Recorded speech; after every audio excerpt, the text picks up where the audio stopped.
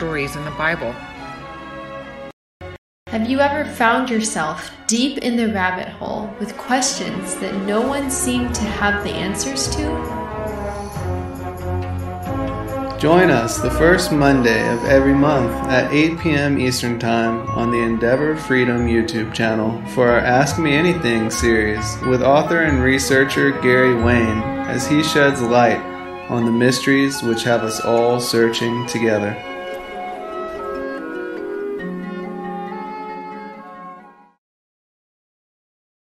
Welcome everyone to another Ask Me Anything with author and researcher Gary Wayne. I'm your host, Justin James Garcia with Sacred Word Publishing and InGen and Endeavor Freedom, and we're just really happy to have you all joining tonight.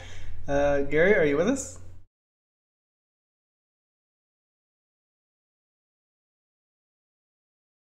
Excellent. Well, we are starting another countdown to our conference, so we have 4 months until we, prayerfully, everything goes better than it is now, and we can meet and celebrate together and talk about some awesome discussion topics. And I know actually tonight we have some really great questions, so I'm looking forward to it. Are you ready?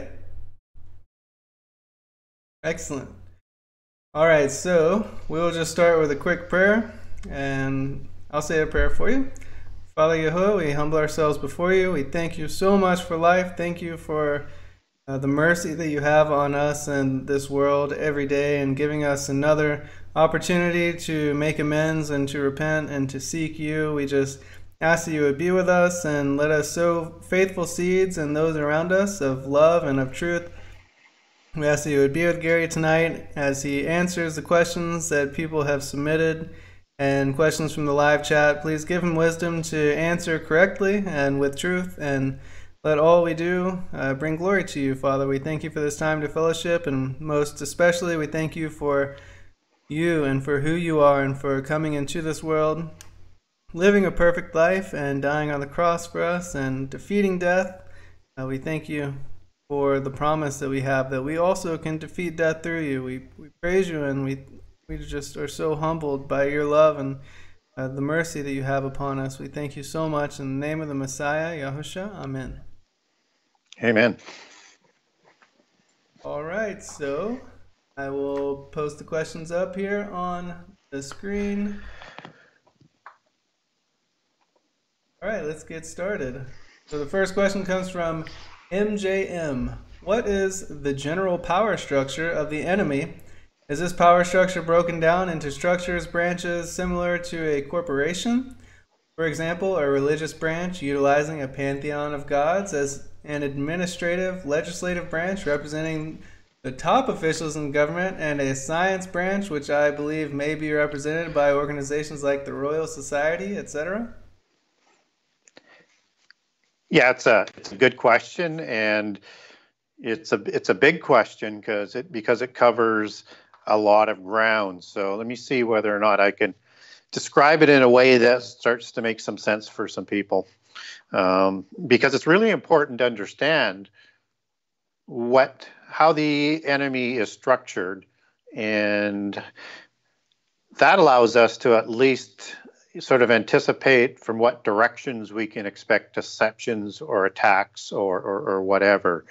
And so it's an important concept to understand, and that I'm not going to get down to the earthly aspect as it manifests into the human organizational structure first. I want to backpedal into the invisible side of the enemy first, and then show how that comes out of the organizational structure of the fallen angels.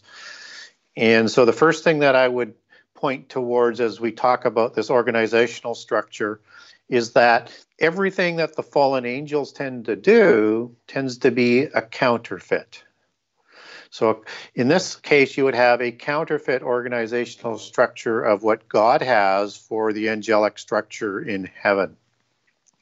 And typically you get, sort of three different groups of these angels as it comes in the standard sort of dogma as to the hierarchy of the angels, but it's not quite that simple in terms of my research. It's similar, but it's got some nuances to it. So When we look at the organizational structure in heaven, what you have, first of all, is what is surrounding God. And it's more than just the three, which is the standard, which is the thrones that people will use out of the New Testament would be below the thrones, which would be the Ophanium, as Enoch calls it, and the beings within the throne and the wheels in Ezekiel.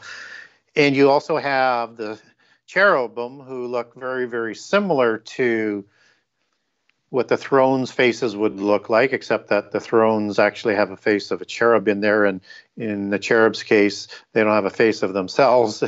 They've got a face of a lion that's different. But the cherub are the ones who cover the throne and fan the throne. And then you have the seraphim angels, who are the ministers who work within the fiery stones before the altar and are like ministers, so the head priests. And that's very, very important to understand. And also, as you tie in why Satan may have had 9 jewels as opposed to the 12 of the Levites. I believe he was actually a high minister as well, but that's a different rabbit trail. But just to sort of get you to understand that the seraphims have a unique function that includes the religion and a few other things I'll touch on in a few minutes. And we know they actually forgive some sins, because in Isaiah 6, they take one of those hot stones and put it to the lips of Isaiah to take away his sin.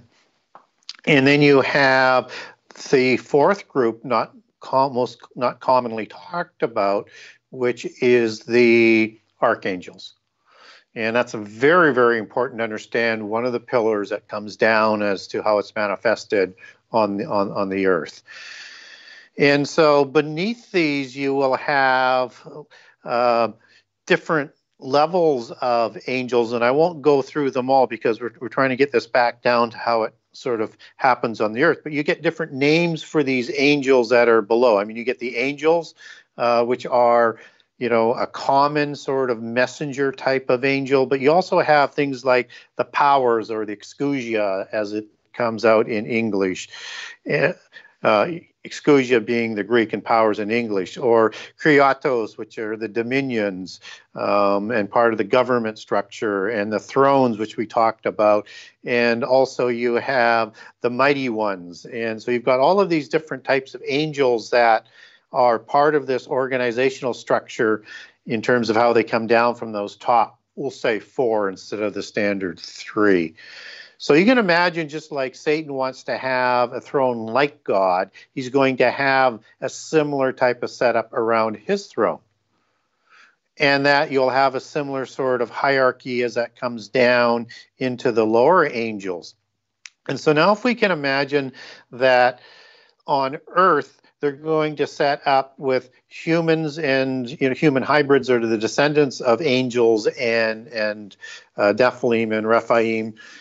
And the royal bloodlines, you're going to have a system that's set up like this. And you're going to have 3 different pillars as that comes down. So imagine a pillar that is the religious pillar, and imagine a pillar that is the government pillar. And then the third one, imagine one that is a military pillar. And within that reign of government, you have, starting with the government reign, you have the kings and the queens. So they're the rulers of dynasties, rulers of nations.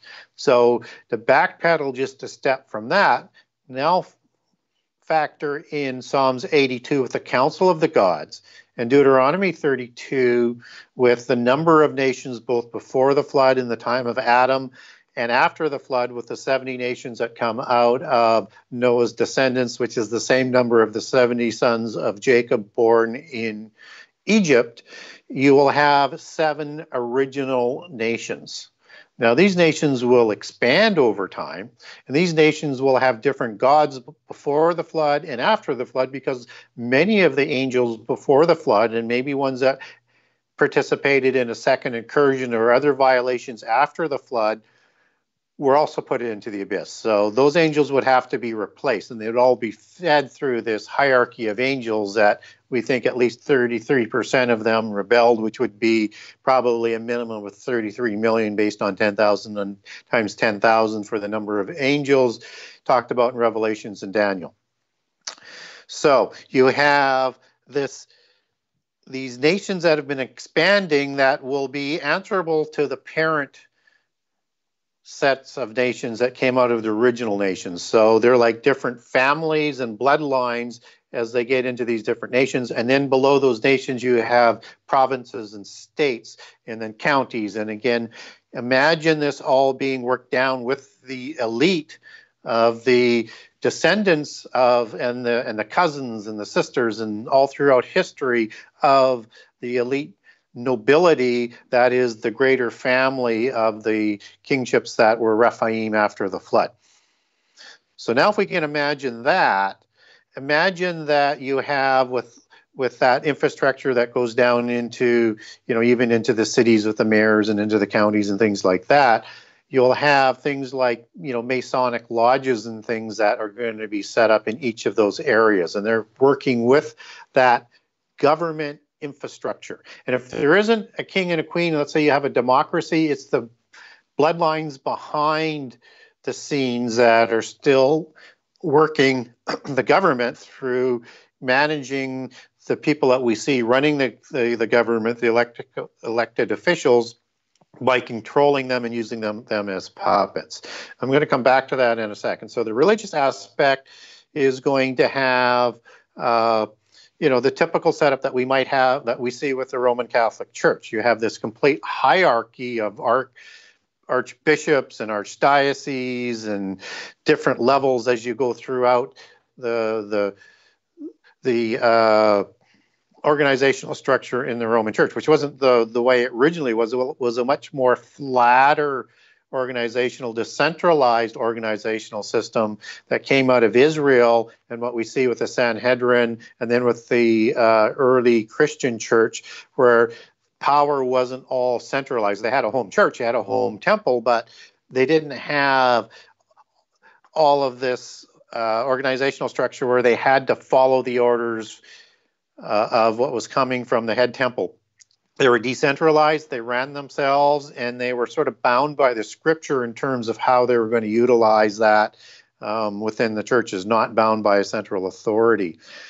And what's interesting when we talk about that is that you have education that is coming out of the religious society that would teach it. So in the modern world, we have the Jesuits who have control over education within the Catholic Church, and then you have universities that go back to the organization of the Royal Society in 1660 to 1662 that was formed by Gnostics and Freemasons.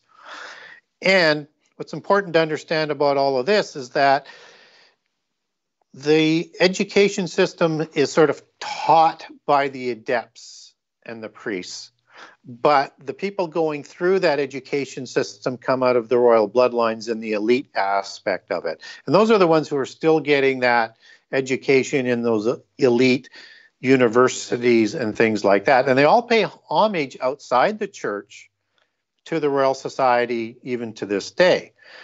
And I'll link back in the secret societies into that structure in just a second. I gave one example in terms of how the Mason lodges are set up, but I'll tie that a little bit more neatly. But understand that the same thing happens within the Catholic Church with the Jesuits. And so they control all of the teachers, they control all of the things that are taught. And the Jesuits interpret the Bible through the 7 sacred sciences, which are the same thing, or the 7 liberal arts that are taught in universities and things today. And that's the theology behind the education system. And so when they talk about philosophy, that's a combination of forming together the first 3 sciences like rhetoric and dialectics, and it forms what they call philosophy, which is, their term for theology, and it guides how the 7 sciences are going to be practiced. It's the glue. It's the direction that it gives. And we see this reflected in how universities are set up. They have these secret societies, they have these houses, they have this system that is very, very similar to how they would have within the organizational structure of the royal bloodlines. And you've got buildings that are very Greek and Roman in nature in terms of architecture, with a little bit of Egyptian that's put in, and they all very much look like the pantheons and the various ancient buildings that even the government buildings will reflect. So these are buildings designed to honor the pantheon of the gods. And so when we talked about the setup being sort of similar, you have degrees that you're going through in education. You go from grade 1 through to grade 12, and then you go into different degree levels in university, and you're going to receive a master's degree, as in a master, grandmaster of Masonic society. And adepts within the secret societies have degrees, starting at the 3rd degree of the York Rite, which is the equivalent to the 33rd degree of the Scottish Rite. And so it's being funneled by the elite for the most part. It's a little bit different in Western democracy to a certain degree, but still, whether or not you're talking about Harvard or Yale or the Ivy League universities, they're basically dominated by the bloodlines to be educated, and then they're let in a certain percentage in the age of political correctness. And so the secret societies, they in the past have been the nobility and the elite, and again for the most part still are, because you have to be invited to join them, and they report up the ladder, Freemasons being the lowest, and then up to the Illuminati as they go up the middle of the trunk as opposed to the branches coming in. And you're going to get to the Rosicrucians, which at the top 50% level are purebloods, and then you get into the royal orders, whether or not it's the Seraphim order, and the many, I won't go into all the details of the many orders that there are, but there's just an incredible amount of royal bloodline orders where the bloodlines use that and feed down into the lower levels in terms of the secret societies. But above the Rosicrucians are all purebloods. And so when we look at the beginnings of the secret societies, they spin off of the 7 liberal arts and sciences in the antediluvian epoch that Enoch develops, son of Cain, that is going to merge with the knowledge from the fallen angels in about the generation of Jared and Noah. When the giants are created, you're going to create this organizational structure that's going to be with us right from then on, because that organizational structure crosses the flood again when the Rephaim usurp all of the kingships and intermarry with, I think, the Nimrod bloodline. And you have the Babel religion, which is the Enochian religion, which crosses the flood, is spread to all the different dynasties. So you have the giants, you have the religion that's all set up.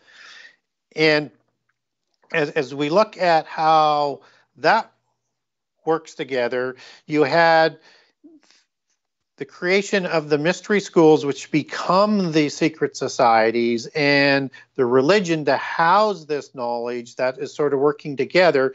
But again, with that sort of bloodlines from the kings and the Rephaim and the Nephilim before the flood, and with this mystical sun-worshipping religion, that's the Babylon religion that we're going to see in the end time, and they're going to control the teaching of it. So when you see after the flood, for example, with Moses being taught, he is adopted into the Egyptian bloodline and then educated at Heliopolis into the mysteries and taught all of the sciences. So you see where that sort of weds and comes together in terms of the education and the religion that is set up to develop these sciences. And this is what comes together when the Royal Society and the Freemasons set up the Royal Society. They become the last of the sorcerers and the first of the scientists, and they get control of education outside the church. And of course, the Jesuits were set up as the New Templars, which were the parent organization to the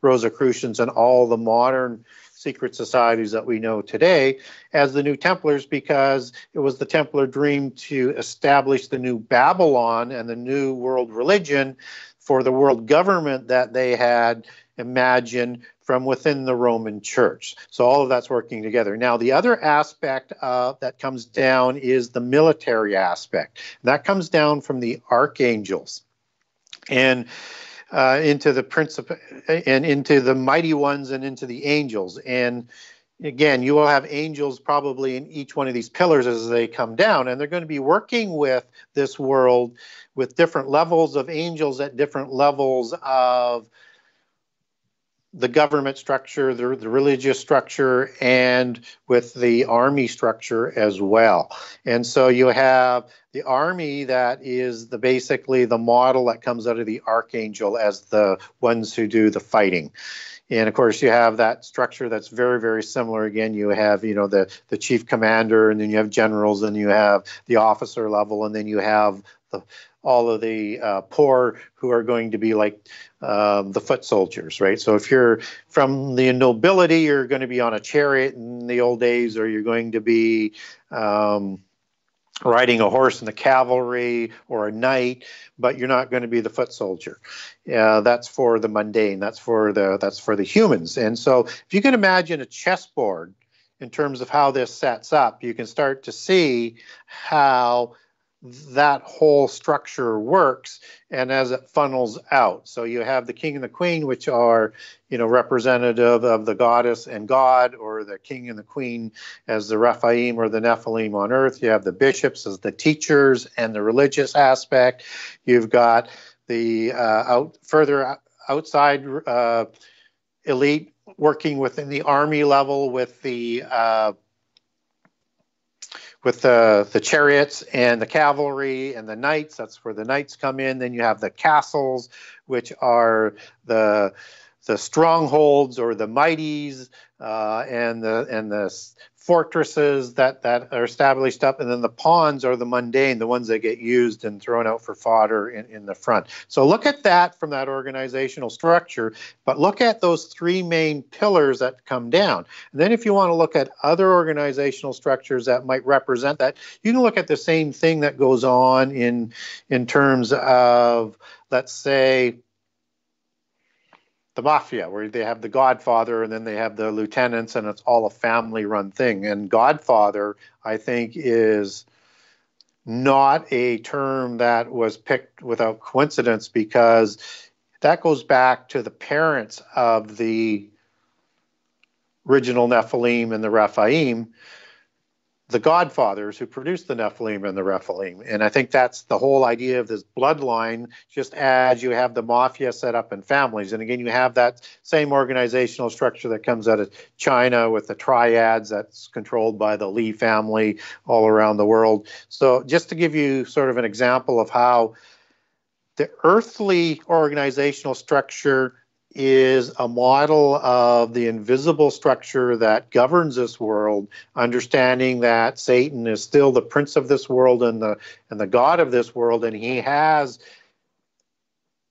all representatives of angels within his rebellion, which would take up similar positions that would model what was going on in heaven. So I know that was a long answer, but it was a big question, and hopefully I made some sense. Definitely. We appreciate how you tied everything in together with such a great and thorough answer.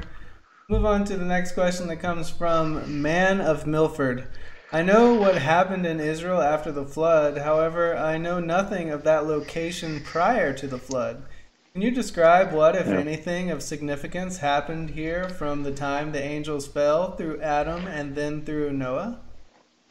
Yeah, good question. So, and we don't get a lot of information out of the Bible in terms of the covenant land. But the covenant land is a little bit bigger than just the land that Israel occupied. So let's just sort of look at Eden first, where Adam and Eve were. And that's, number 5729 in Hebrew. And it's thought to have been in Mesopotamia in the east. And you've got Euphrates and the Tigris and, two other rivers that were part of the rivers that were, flowing out of Eden. And in Genesis 15:18, we understand that the whole entire of the covenant land is from the Euphrates to the Nile River. And so it was larger than what Israel would have had. So when Adam and Eve get ostracized out of the Garden of Eden, one presumes they're settling in the east, just as Eden was thought to mean in the eastward part in Mesopotamia, in the sort of fertile crescent area of the Sumerians. And when Cain is ostracized, he moves even further east into the land of Nod. So what's going on with the Sethites is probably a civilization that is within or living beside or dwelling amongst what we would know as the ancient Sumerians of the antediluvian society, and probably one of many societies. Now, if we focus over in the direction of Israel and the land of the covenant today, Mount Hermon is in sort of the northeast corner of the land that Israel was looking to occupy, and in the land where King Og had his kingdom in Bashan, in the Mount Hermon region. So before the flood, you would have had giants created on Mount Hermon, and they would have come down from Mount Hermon, and one would expect then that you would have had civilizations marking giants within the land of the covenant area. And indeed, I think we do. You have the Ugarit, which I think is an antediluvian site as well as a post-diluvian site, where you had Nephilim living before and I think Rephaim afterwards. And I think they inherited that site. That's my speculation, but I think when you look at some of the other evidence that we would have, that might make some more sense. And you also have Baalbek, where you have these giant stone slabs that are just monstrous, and these ancient buildings that were, in the age of the giants, that I think probably were built between that organizational structure that we talked about previously, between the religion, the Rephaim, before the flood, the Nephilim kingships, and building monuments not only for themselves, but monuments to honor the pantheon of the gods. And I think Baalbek would be a significant city location for giants before the flood. And then you have these wheel sites that, spot around various areas of the land of the covenant that go back to before the flood. And the most notorious one would be Gilgal, make sure I pronounce it right, Gilgal Rephaim, which means wheel of the giants. And the wheel of the giants is on the plateau of, the Golan Heights. And a very, very important strategic area for Israel today. And this area has these many little things that are in there that are, basically connected to portals. And so, again, I think this was a very, very holy site. And Gilgal, meaning wheel, and of the giants. And this is an area that I think, it's ancient, and it was a very much a holy site of polytheist society before the time of Israel as they expropriated the land of the covenant. So I think we've got some very significant examples of giants and their mark on the land before the flood in the land of the covenant.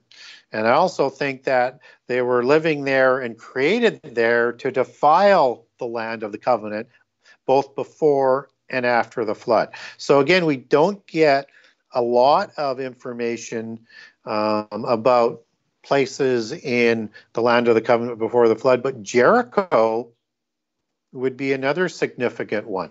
And Jericho, by secular chronology, they think it might go back 10,000 years. And the ancient structure of it that survived into the post-Diluvian world was the first, major city that was taken down with a special ritual that I think has, the ritual has connections to the antediluvian world where the giants lived, and the ritual to march around the city and bring the walls down and sounding the trumpets was announcing that they were going to be taking this land of giants that was the home of giants before the flood, and Jericho would have been one of those great cities that was before the flood. And we also get some references from Jerusalem as being a city of rebellion before the flood as well. And so again, I think that was another part of the antediluvian legacy, and this is all reasons why the Rephaim settled in the land of Canaan and waited for Israel to ambush them after the flood. So that's a little bit of history that I think that sheds on the land of the covenant where Israel had their territory, that I think reflects back to the age before the flood. Thank you. We appreciate the thorough answer again. That was definitely interesting. I looked up the Gilgal Rephaim when you spoke of it. That is a very interesting site. It's so weird how all over the world we see these ancient, concentric circle structures. Yep. It's very interesting. But I'll move on to the next question. Before you do, Justin, I have a terrific document on Gilgal Rephaim for people if they want to get a hold of me. That'll walk you through the site and the history and the connections. And I think it's an interesting read. Just as I also have some documents on the organizational structure of the fallen angels and angels in general, and how that comes down to the human level. People want to get a sort of step-by-step scriptural backing in terms of the things that I'm talking about. Speaking of getting in touch with you, we forgot to mention, where can people buy your book, The Genesis 6 Conspiracy, and how can they get in touch with you? That's a very good question. Let me see whether I can answer that one in a little less detail. Go to my website, thegenesis6conspiracy.com. That's Genesis 6 with the number 6conspiracy.com. And on that website, there's an email. So if you want to ask me a question, send me an email, or if you want one of these documents that I'm talking about, and name the subject area that you're talking about, I'll figure out which ones you want from there, and I'll send them to you. I also have a generous excerpt of all 98 chapters of my book on the website, so you can get a good feel for it. If you wanted to buy the book, you can buy a signed copy from the website, or you can link over to the Amazon for the Kindle version for the digital, or to Amazon for a printed copy, or to Barnes & Noble. And you can also get it in most online bookstores or order it through a local bookstore. They'll just have to bring it in from Bookmasters, who distributes the book if it's not on the shelf. Or you can get a hold of me through Facebook under Gary Wayne, and or send me a message on my timeline, or as I say, message me on Messenger, or at Twitter at GaryWayne63, at GaryWayne63. Ask me a question, or look whether or not I've got a document. I will get back to you.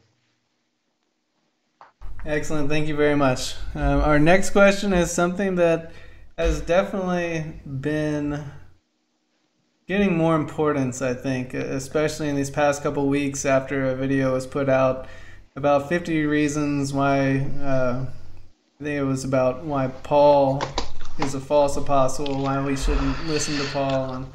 And, it's an interesting concept.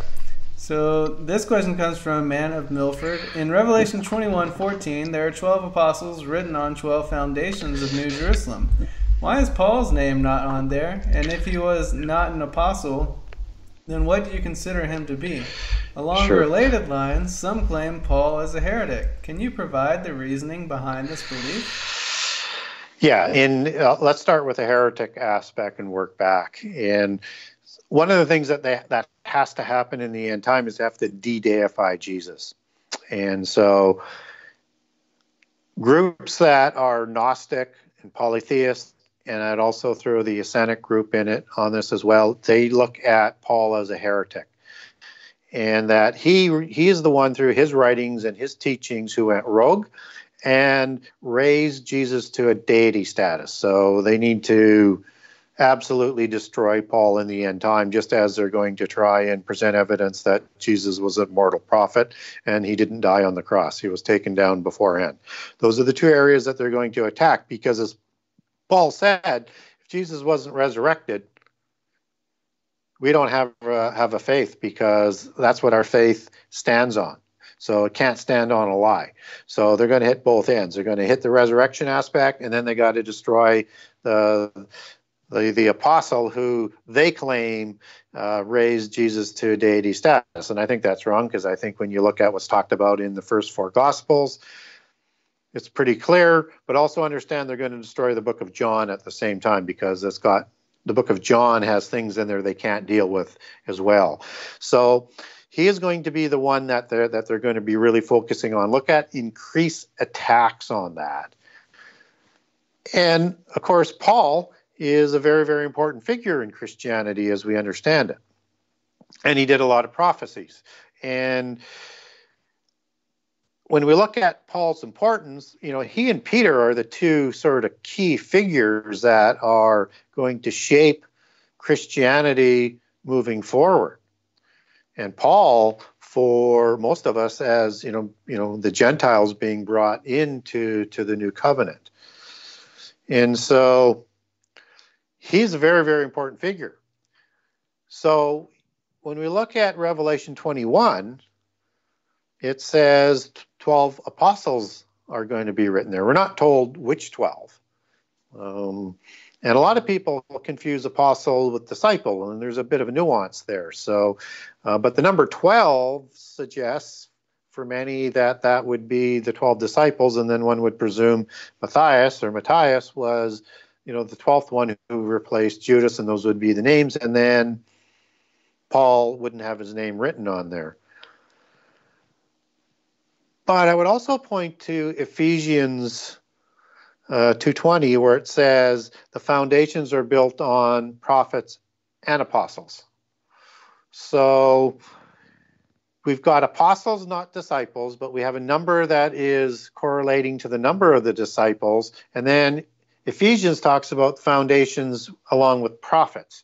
So we don't get the names that are on the foundation stones in the new in the New Jerusalem. But we shouldn't be too dogmatic that they're going to be the 12 names of the disciples. And we also have other apostles who weren't disciples, like Timothy, for example, that, did great work. And, we have part of their scripture in the canon. So one would, wonder why maybe their names aren't on there. But Paul is really, really important. I would also say, and not to be too dogmatic and not to dismiss Paul, because wherever Paul fits in, he's going to have an important role, even though he considered himself the most lowliest of people who would be saved. I would imagine Paul might be amongst the 24 elders that are part of the first fruits. And so I would say Paul's going to have a position, but my biggest point would be is we don't know those names. And if Ephesians is correct, it's not just going to be, disciples. There could be apostles, and it could also be prophets, and that would include people of the Old Testament. And again, this is a coming together of the New Testament and the Old Testament and of the bridegroom. And it would seem to me that the New Jerusalem would be a foundation that would have both. But that's just my opinion. But I go back to, we don't know the names that are going to be written on there, and we should be careful with the terminology disciple versus apostle. All right, thank you very much for that answer. The next question comes from Iron Fist. Was early Israel under written and oral Torah, or oral Torah only created from the Pharisees? Well, I would say that they were underwritten and oral, but not from the Pharisees. When you talk about Israel in the beginning, certainly the Pharisees would be one group of the sects. You had the Pharisees and you have the Sadducees, and the Essenes would be the third sort of aspect, with the Essenes being the polytheist end. But if you go back to the Exodus, and after Exodus 40:17, with the tabernacle being established, and that comes towards the end of the Exodus book that leads into the Leviticus book, that's when you get all of these other laws that are written down. And one presumes from how that flows, it's like within a month or 2 months after that. And one also presumes that they made a record of it, so that they could, refer to it. And this is done before Israel leaves Sinai, because in Numbers, which follows Leviticus, we get told in Numbers 1:1 and 10:11 that they're leaving, within about a year, just after a year of being at Sinai. So somewhere between Exodus 40:17 and the tabernacle, and by the time that they leave, this is all put down, and that's the timing of Leviticus. So I think those laws were put down probably on scrolls, probably through the Levites, and before you had this segregation of Pharisees, Sadducees, and Essenes. Excellent. I appreciate the answer again. The next question also comes from Iron Fist. What does it mean to test spirits? It's a very good question, because there are spirits out there. There are angelic spirits who are spirit beings, and there are also demon spirits. And so when we're being approached by spirits, or let's say you have somebody, is talking in a tongue, if there's no translator there, that's probably a demon spirit. If a spirit is communicating with you, you need to be very, very careful and test that spirit so that you know that that's not a demon spirit. And so in 1 John 4, you get instructions to test the spirit so that you can trust who you're communicating with.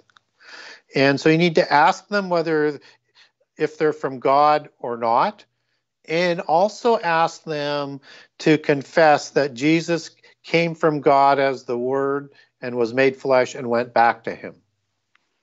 And if they don't confirm that Jesus came from God and became flesh, then that's going to be either an antichrist spirit, or it's going to be a demon spirit, or it's going to be a fallen angel spirit, and you need to send them away. You need to rebuke them and send them away. And so that's how you test them. Some people might even say you need to, if you want to test them further, you can ask them their names. I would say do not go down that route, because that's usually for casting out spirits. So I would say just test them in terms of the way John tells us to, and then send them on their way.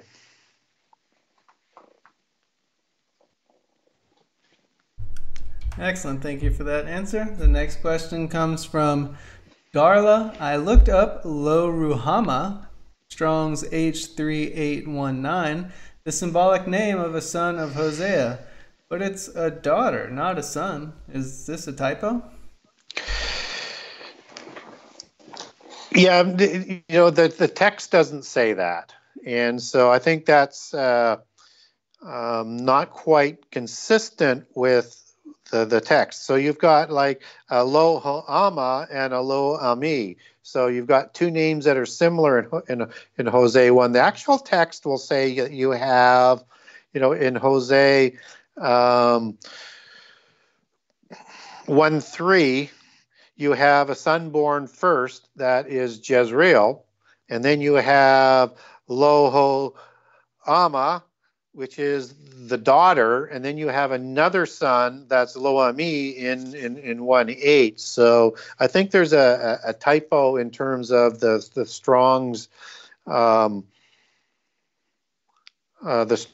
interpretation of that. I'll have to check that. I didn't check actually how Strong's has translated that, but I'll certainly do that afterwards in terms of the name and see what it says.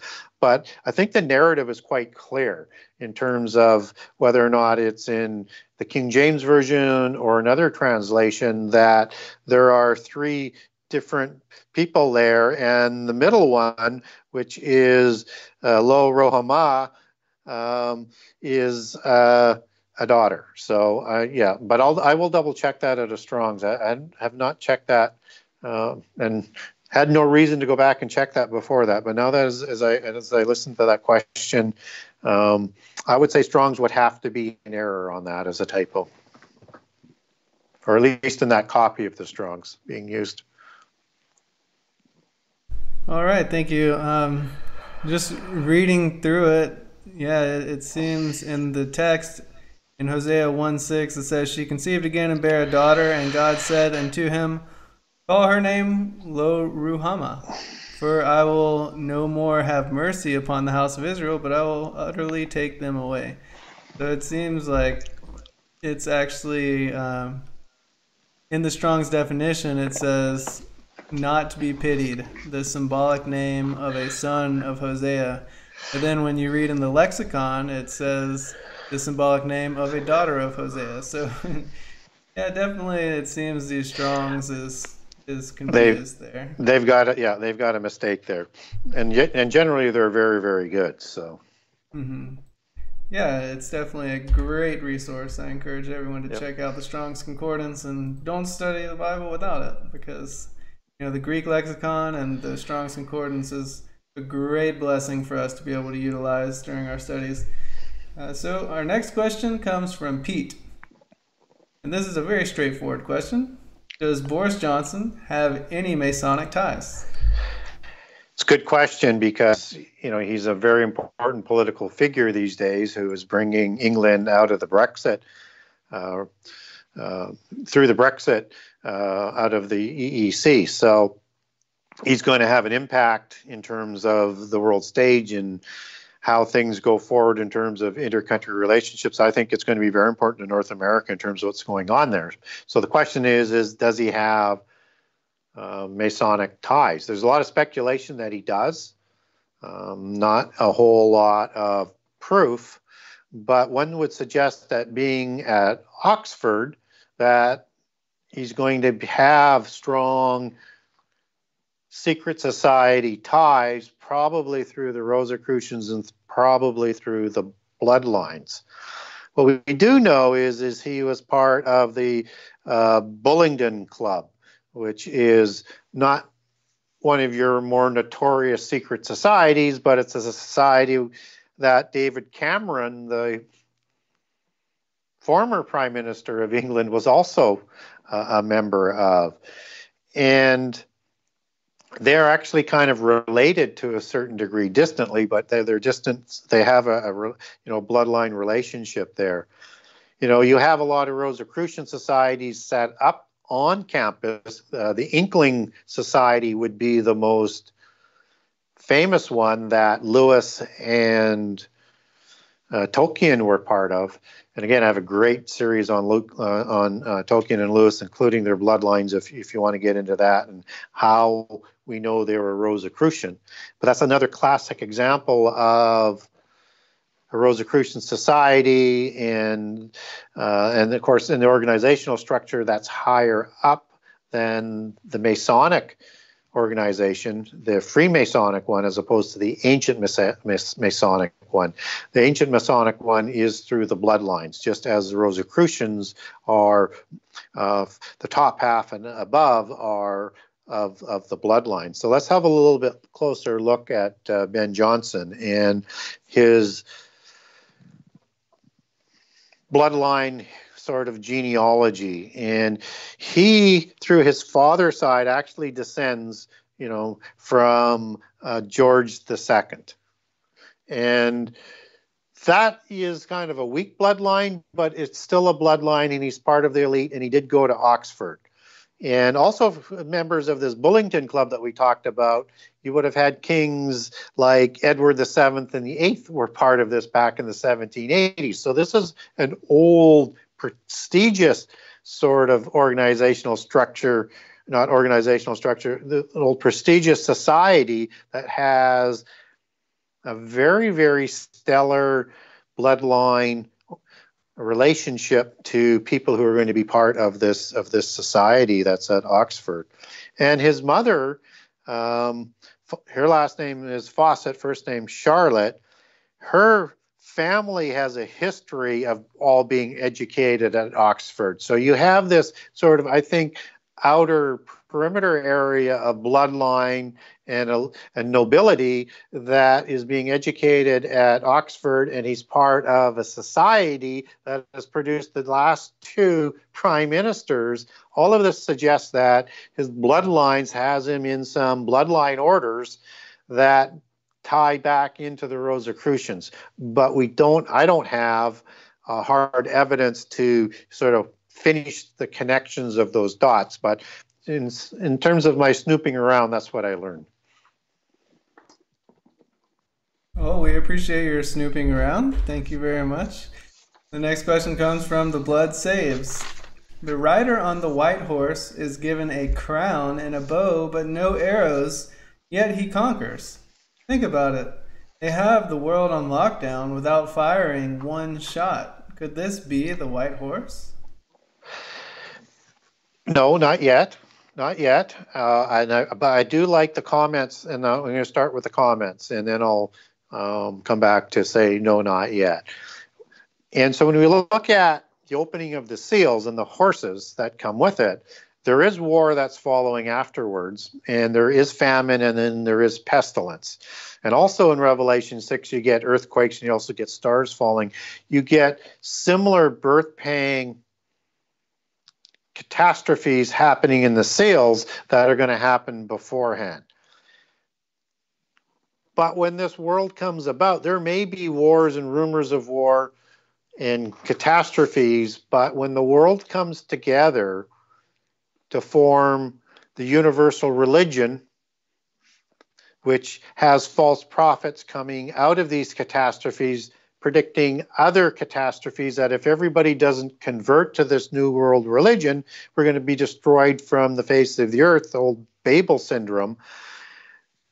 This is the conquering that's going to go on. So there isn't going to be a scenario where there's a military takeover of the world, but it'll be similar to what the COVID is doing, where people will rush into the arms of the globalists for protection, for salvation, just as we're surrendering all of our rights and staying in our homes for protection. It will be similar to that. And it's this universal religion that will bring about the 10-king nation, who doesn't actually receive their empires until they partner with Antichrist towards the midpoint of the last 7 years.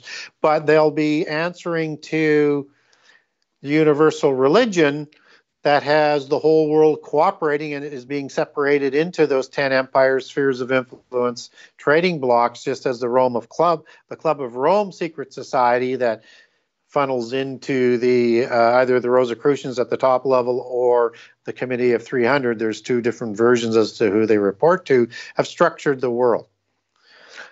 So when we look at how this is going to come about, we're going to have wars, but it's not going to be through like a Hitler or Napoleon that's conquering the war. And just as when Antichrist comes to power, he'll take credit for winning the fake Armageddon. I think that's the Joel 1 and 2, Revelation 9, and Ezekiel 38 and 39 war. And will offer an age of peace, but he won't be the one. God actually stands up and fights for Israel in that war and protects them. So, but he's going to take credit for that so that he can be like Jesus at Armageddon. And so as we move forward, we're going to see more of the pandemics, more of the wars, more of everything that's going on, only in more intensity and greater intensity as it comes out. And with the sealed judgments, we have 25% of the world being slaughtered, 25% of the physical world being destroyed, and the trumpets will be 33%, and the wrath bowls will be 100%, except Jesus steps in to prevent that. That's the definition of birth pangs. And so that happens in the last 7 years. And as I say, last 7 years, I've been asked a lot lately, why do I say last 7 years? That comes out of, Daniel 9:25 through 9:27, where it says, and desolations will continue to the end, and you take end back to Hebrew, and that's a word that means end of time, completion, and end time. So that's when the 7 years are ordained for. So it's a full 7 years, just as Jesus talks about both halves of those 7 years in Matthew 24 and Mark. Before the abomination, the first 3.5 years.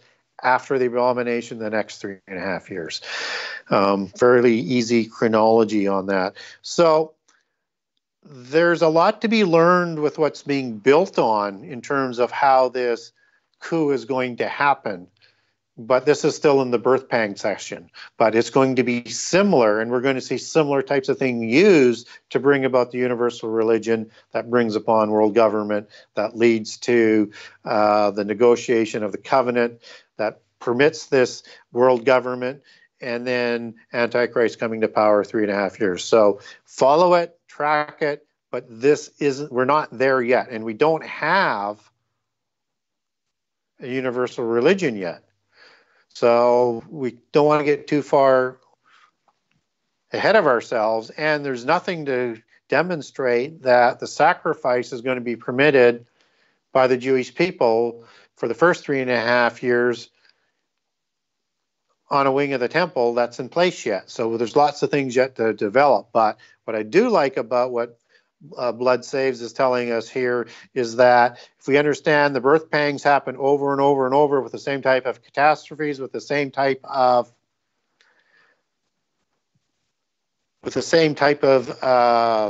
but only stronger pangs, then the consequences that come out of those pangs will be stronger as well. So look for that as sort of a combination. But also look for those 4 pangs: the wars, the birth pangs, not the birth pangs, the pestilence, the earthquakes, and the famine to work together. And typically with the war, you're going to have pestilence and famine, or if you have a huge catastrophe like an earthquake that is becoming really stronger, you could get famine and pestilence coming out of that as well. Those disasters tend to seem to sort of work hand in hand. Look for that to continue. Excellent. We appreciate the answer once again. And the next question comes from Leighton Key. And he asked, are cryptids real? And just for some clarification, he also said cryptids are monsters such as Wendigos or skinwalkers. It's a really good question, and there's a whole host of cryptoids or cryptids, and those two are, amongst that. There's not significant evidence to suggest that they're real, but I also look at how much is out there in terms of a mythos, how much is out there in terms of a living mythos, in terms of people reporting things, seeing things, and through the generations, which makes that sort of mythos. And I look at that and say, if there's a consistency there, there's likely a lot more going on there than just being something made up. There's too much detail, there's too much history, there's too many happenings, and all of that suggests that all of these witnesses aren't lying. And I guess a good parallel example of that would be the alien phenomena. And there has to be something going on there. We just don't know exactly what they are and what they're going to be doing. We have a pretty good idea what we think that they are from a Christian perspective, but until we actually see them, we don't know for sure. But I would certainly not rule them out whatsoever. Excellent. Well, we appreciate that answer as well. And it is 9 p.m. Eastern Time. So why don't we go ahead and take a little water break and we'll play a couple trailers. Your partnership with Sacred Word Publishing goes further than the publishing of ancient manuscripts and weekly video content. But there is a place where we can come together. You also make a huge impact. Digital Readers Club is our online ecclesia, meant for those who've forsaken churchianity, but still want the closeness of a family to study with. Join us every Saturday at 7 p.m. Eastern Time to put together the puzzle pieces of truth scattered throughout the ancient scriptures. Your partnership with Sacred Word Publishing goes further than the publishing of ancient manuscripts and weekly video content. You also make a huge impact across the earth in orphanages in Myanmar, India, Uganda, and Kenya. Your support is crucial for the development of the ecclesia of real truth seekers. We thank you for joining us in hosting Secrets Revealed, Momentary Zen, the Digital Readers Club, Ask Me Anything series, and other shows that have helped lead so many to the truth of salvation. Become even more involved, please visit patreon.com/sacredwordpublishing, where you can partake in exclusive, interactive, patron-only content and help us continue shining the light of love in this darkened world.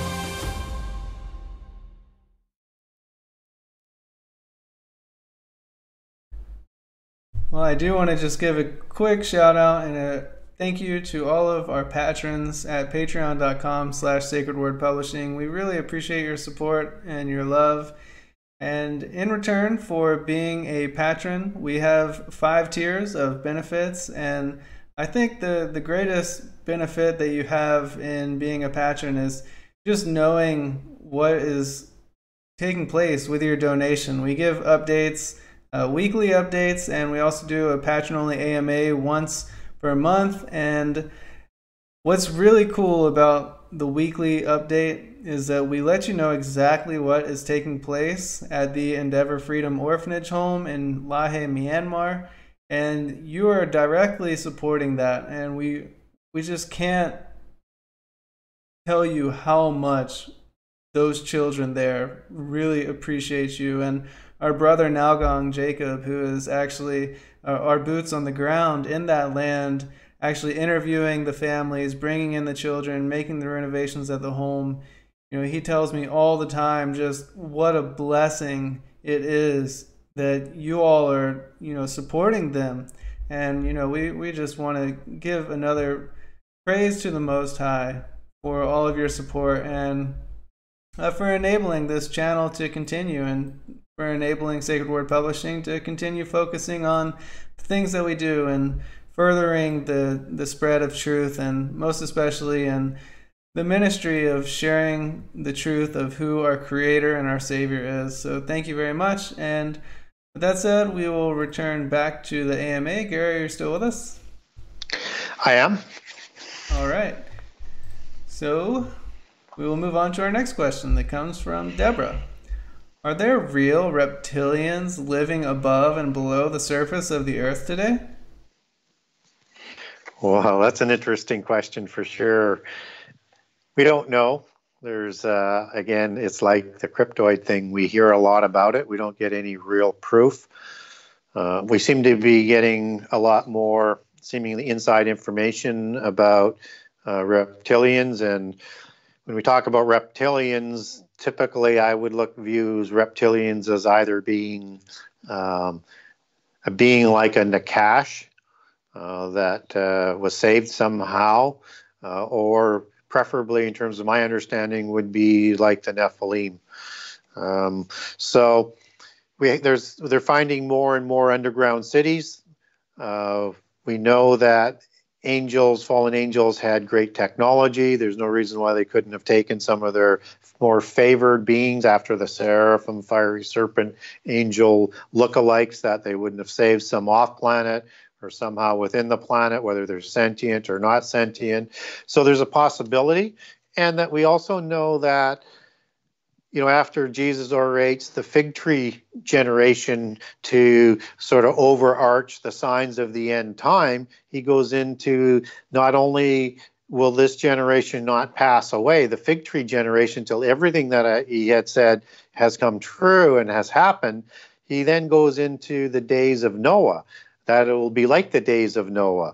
And again, that's part of the overarching aspect that is helping define all of the events that he's describing beforehand, both before the abomination and after the abomination.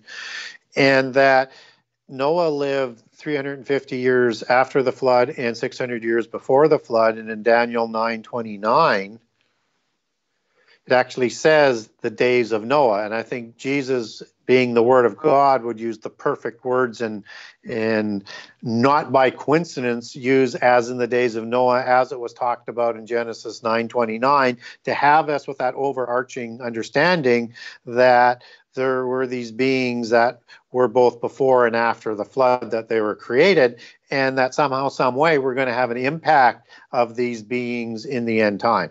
So that's how I would sort of connect the dots on that. Excellent. We appreciate the answer again. So now we are actually at live questions. I think that's the fastest we've ever gotten through our list. Yeah. We appreciate you and sharing your thorough answers, and I'm excited to get started with the live question. So if you do have a live question in the chat, please feel free to write it and I will add it to the list. This first live question comes from MJM.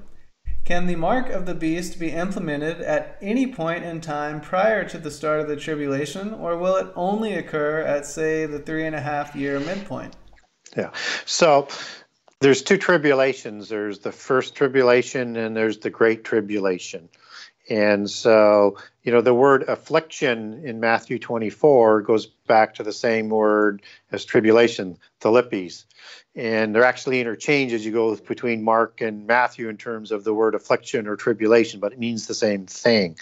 So the mark of the beast comes into play at the midpoint of the last 7 years. So that is that hour of testing. And just as hour is used in Revelations, it also comes up later on in Revelation 17 and 18, when the hour of the 10 kings are going to give their power to Antichrist to overthrow Babylon. And just as the hour that Babylon is being destroyed, I think that the mark is that temptation in that hour that God is going to save us from, or guard us from, or keep us from, as the word says. But going back to Greek, that's where you get, keep as in guard, as in save us from. I think that is what we're going to be saved from, and the wrath bowls that are poured out afterwards, which is the wrath that we're going to be saved from. So I don't think the mark of the beast comes in until that point. And I also believe that that's its most advanced state, where it affects the DNA to the level that we need to be concerned about. And it also comes with, I think, a swearing of loyalty to follow, to worship Antichrist and to Satan. And in the last 3.5 years, not only is taking the mark, but also worshiping Satan or Antichrist, it has the same punishment of taking you to the lake of fire for that crime against the laws of creation. So I would say we're going to have a coming together of this mark, but I don't think we have any worries until it comes at that midpoint. But I would expect that they're going to be making this available before on a volunteer basis, and as new technologies come out. And then it's forced at a certain point of time. You either choose to take the mark, worship Antichrist, worship Satan, or the technology is going to be able to track you down and and behead you for not doing that. But again, you'll be raised to rule with Jesus in the millennium if that happens. So I would expect a combination, I guess is what I'm saying. And I see that technology coming together. It's a combination of bringing together how do you vaccinate people with the bots, with the implants. And, in Davos 2 years ago, as I recall, it was 2 years ago that they first started to talk intensely about delivering the implants with bots that could give you longer life, cure disease, through the medical association. So I would look for that technology that is quickly coming about, along with pandemics and other catastrophes that we talked about earlier, cattle herding people into wanting to take this and upgrading continually until you get to the mark of the beast. But my recommendation, though, is don't take any implants, period. Amen to that. Yes, I definitely agree. It just kind of sends chills down my spine every time I see that another company is chipping their employees. And oh man, I mean, it's just a very clear. It's total preparation to get people used to the idea, and witnesses say, I took it, nothing's happened to me. Right. We're not in the end time. It's used to, in a very, very diabolical way, to prepare people for the big deceptions yet coming. Yeah, and the Bible is just so clear. It's put in your right hand or your forehead. I mean, what? Yeah. There's not that many things that it can be, All right, so I'll move on to the next question. It comes from Caleb. What do you think the Great Deception is going to be? Oh, boy. The Great Deception. There's a lot of great deceptions. But it all ultimately leads up to one deception. So whether or not it's the alien, whether or not it's flat Earth, global Earth, whether or not it's the promises for godhood, these are all things designed to deceive, rewriting of history. But the big deception in my mind is that people have to be convinced that, and this includes the elect, the people who lead the church, because even the elect are going to be deceived if that were possible, and Jesus tells us it is. The big deception is that Armageddon has come and Antichrist usurps the role of Messiah, which brings down all of the barriers to take the mark of the beast that follows afterwards. And that's why you have to have that counterfeit Armageddon, because nobody's going to be fooled, from a Christian perspective at least, that Messiah could be anybody except the one who comes back with the armies in white clothing in the skies at Armageddon. Right? So he's got to make that deception. So he needs an Armageddon war. He needs the ability to have this force from heaven coming down to fight. And in Revelation 12, you actually have all of the angels being cast down. That's at the midpoint of the last 7 years. And in Revelation 9, you have all of these horrendous things following Abaddon, Apollyon out of the abyss. And in Revelation, as you get to the end of Revelation 9, you get the 200 million man war. And these creatures that are part of that army in that 200 million man war match up very well to Joel 1 and 2, which is before Armageddon, because Armageddon follows in 3 and 4. It's a separate war. And as I think I mentioned several times on the show, and maybe even again tonight, I think Ezekiel 38 and 39 is part of that same war.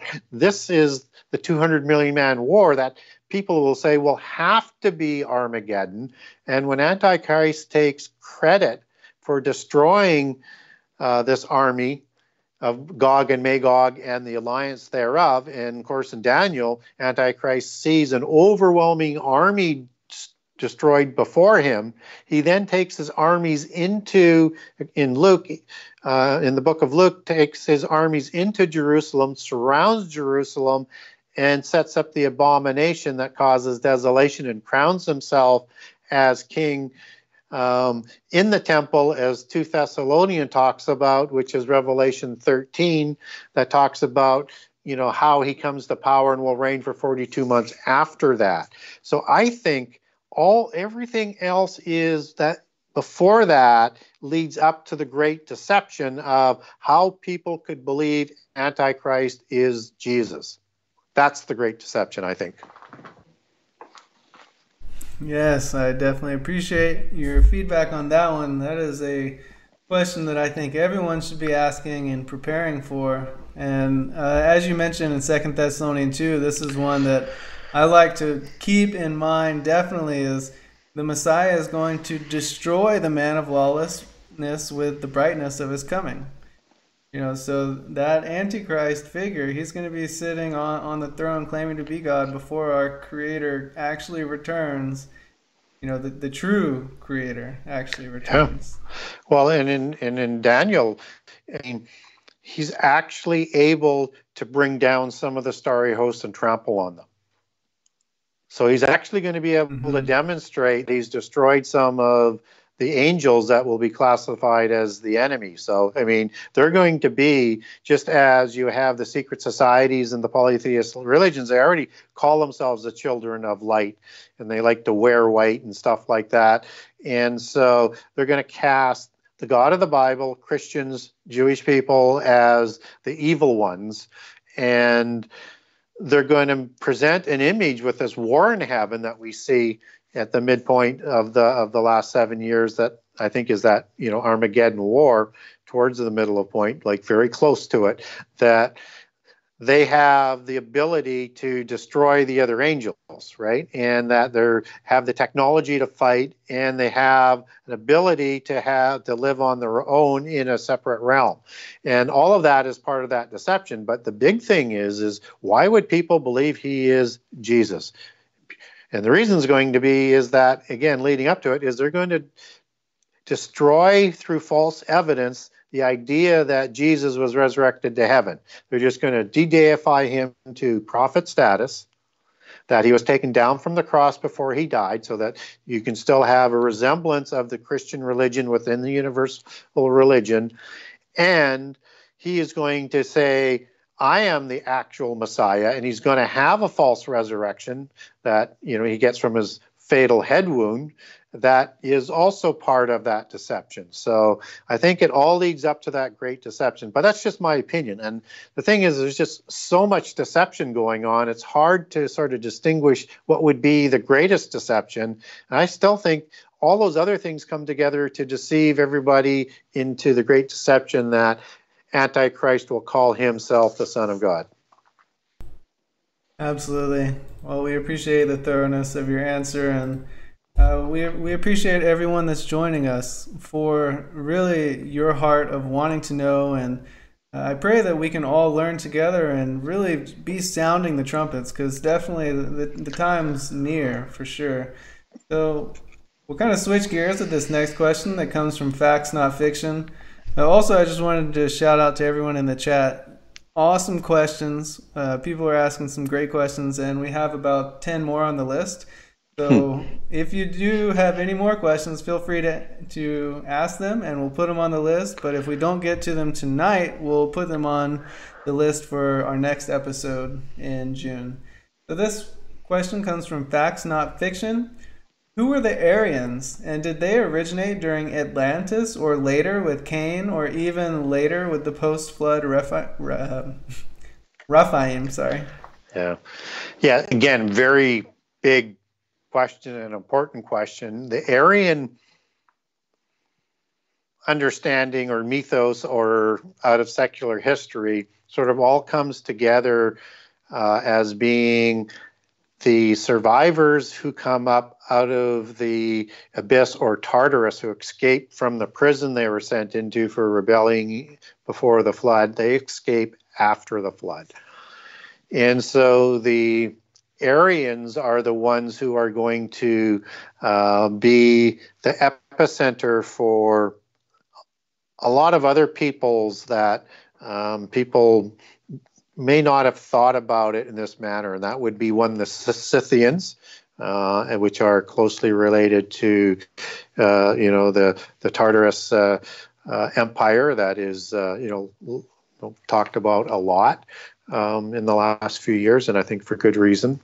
They are the same as the Scythians, who are the Tuatha De Danann, and in that realm you have two different branches. You have the blonde-haired, blue-eyed, pale white-skinned ones that went up the Danube into the north and into Russia and into Germany and into Norway, into Sweden. And then you have the red-haired, pale-skinned, hazel or green-eyed ones that migrated over to Ireland and to England and Scotland for the most part, and likely were the same ones after the flood that migrated over to North America, because so many of them have the red hair. These are also the Aryans that settle into the Indus Valley and are bringing the religion from Babel with them. So there's an interaction at Babel, and I'm going to get to that in a second. And so they create the Vedic religions and peoples in the Indus Valley. And this is the religion that is very much related to Zoroastrianism. They have the same names of gods, which I won't go into a long litany on that, but understand it's the same religion and the names are so identical. And this is the religion that Mithraism comes out of, which was the religion of Rome at the time of Christianity breaking into the Roman Empire, in which is you see a lot of Mithraism that was sort of homogenized into Christianity along with the Egyptian religion to make the state religion for Constantine. And so this is also the Mary Anu that would have migrated back into the Sumerian region, just as they're also known as the tribe of Danu, and a connection to the Tuatha De Danann. All the names have this etymology that sort of intersect and all come from the same epicenter after the flood, and as being these giants from around the Mediterranean area that survive into the post-Diluvian world. This is the polytheist and secular versions of the giants. And the Mary Anu are going to marry into the Nimrod bloodlines after Babel. And they're going to intermarry with other Rephaim in the Middle East after the flood as well. So they're going to be part of the scioning of bloodlines to create the Mitanni dynasty. They're going to marry in with the Amalekim and the Horim, and they're also even going to marry into the Egyptian bloodline, which is a partnership of Nimrod's descendants taking over the Pharaoh dynasties and that additional Rephaim and these Mary Anu. How I would bring all of that together is that we get this account coming out of polytheism, but I think these are Rephaim. I think these are the Rephaim that are created after the flood. I'm open to the fact that giants survived the flood because we get so many accounts in polytheism, but my favorite position is that the Rephaim are the ones who are recreated after the flood, and they're somehow distinct from the Nephilim before the flood. So that should give you a pretty good idea who the Aryans are, and I'll put the final links in there right now. When we look at the Nazi regime of World War II and the Aryanism that they overlay on Theosophy, which is a religion that was created by the Gnostics and the Rosicrucians, they take that a little bit more rogue, if that were possible, and apparently it was, and they called it Ariosophy because they overlaid Aryan belief system that comes from Thule with Grail mythos, which is the bloodlines of the Rephaim and the Nephilim and the polytheist system, along with real ideology of something in the blood that goes back to fallen angels and Nephilim that they're trying to recreate to create this greater race. This all comes together in the Nazi regime, and they look at this Aryanism coming from Thule.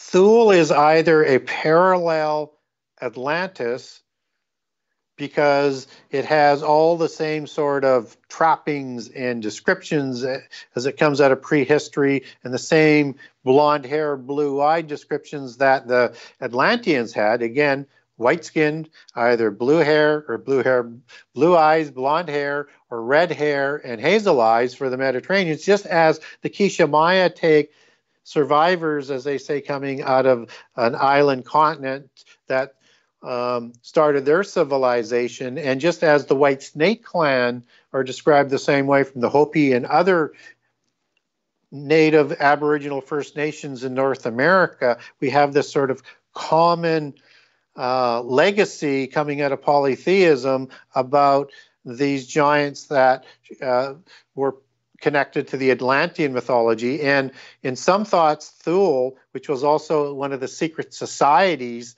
that were part of the partnership to create the Nazi regime and the Nazi party, like the Germanen Orden Order and the New Temple Order and several other ones coming together. But Thule is also part of sort of the Norse mythology and part of the Asgard island and civilization that might have been part of the greater part of civilizations I mentioned earlier in the show. So you have all of that sort of coming together with the Nazis, that they believe that they were the giants of old and they're going to backwards engineer or develop through interbreeding going forward the new man, which is the new Nephilim concept, which is everything that, the transhumanism and anything that's going to try and create a superhuman is the same Nephilim concept that is trying to be recreated. So when we talk about Aryans, it has this ability to reach into 1,000 different directions, but I think it goes back to being the Rephaim that show up after the flood, as opposed to the Atlanteans that escaped from Tartarus, as polytheism would have us believe. Excellent. Thank you very much for that answer. Our next question comes from Anonymous. With Satan being kicked out of heaven, do you believe he has a seat or a throne where he dwells here on earth somewhere? Yeah, I think so. He wants to raise his throne up to be like God. And he is the God of this earth. He is the God, the prince of this world. So I think he does have a throne, and I think he counterfeits everything. So I think with him and his sort of, I guess not advisory gods, but he will have his own Ophanium, he will have his own cherubim, he'll have his own seraphim that surround his throne on earth. Now, whether or not that's still invisible or it's actually a physical place on earth, we don't know that. But it could be in another dimension, right? It could be, set up where it's in the earth, we just can't see it because it's on another wavelength. Wherever, however it is, I guess the question was, do I think he has a throne on earth? Yes, he does, and that's where he rules from. Yes, I'm reminded of Revelation when it talks about the faithful martyr Antipas that was killed where Satan's throne is on the earth. And I think it was in Pergamon, Turkey is where that was located. Are you familiar with that? Yes, yep, that is the seat of Satan, and it is, the throne of Zeus. And it's the same throne that was discovered in the 1860s and then taken back to Germany as they were trying to set up Satan's throne on earth in Germany in the false millennium that Hitler was trying to recreate. Yes, I think that's another classic example that he actually has a throne on earth, although that would be maybe a representation of humans, or it was humans that had a place for Satan to come sit with them. I mean, we don't know how often Satan and or his rebellious ones in the different pantheons around the world actually physically communicated with those civilizations before and after the flood. So but I do think he had his own thrones, and there was representations, as were clearly told, as you mentioned in the Bible, where his throne is.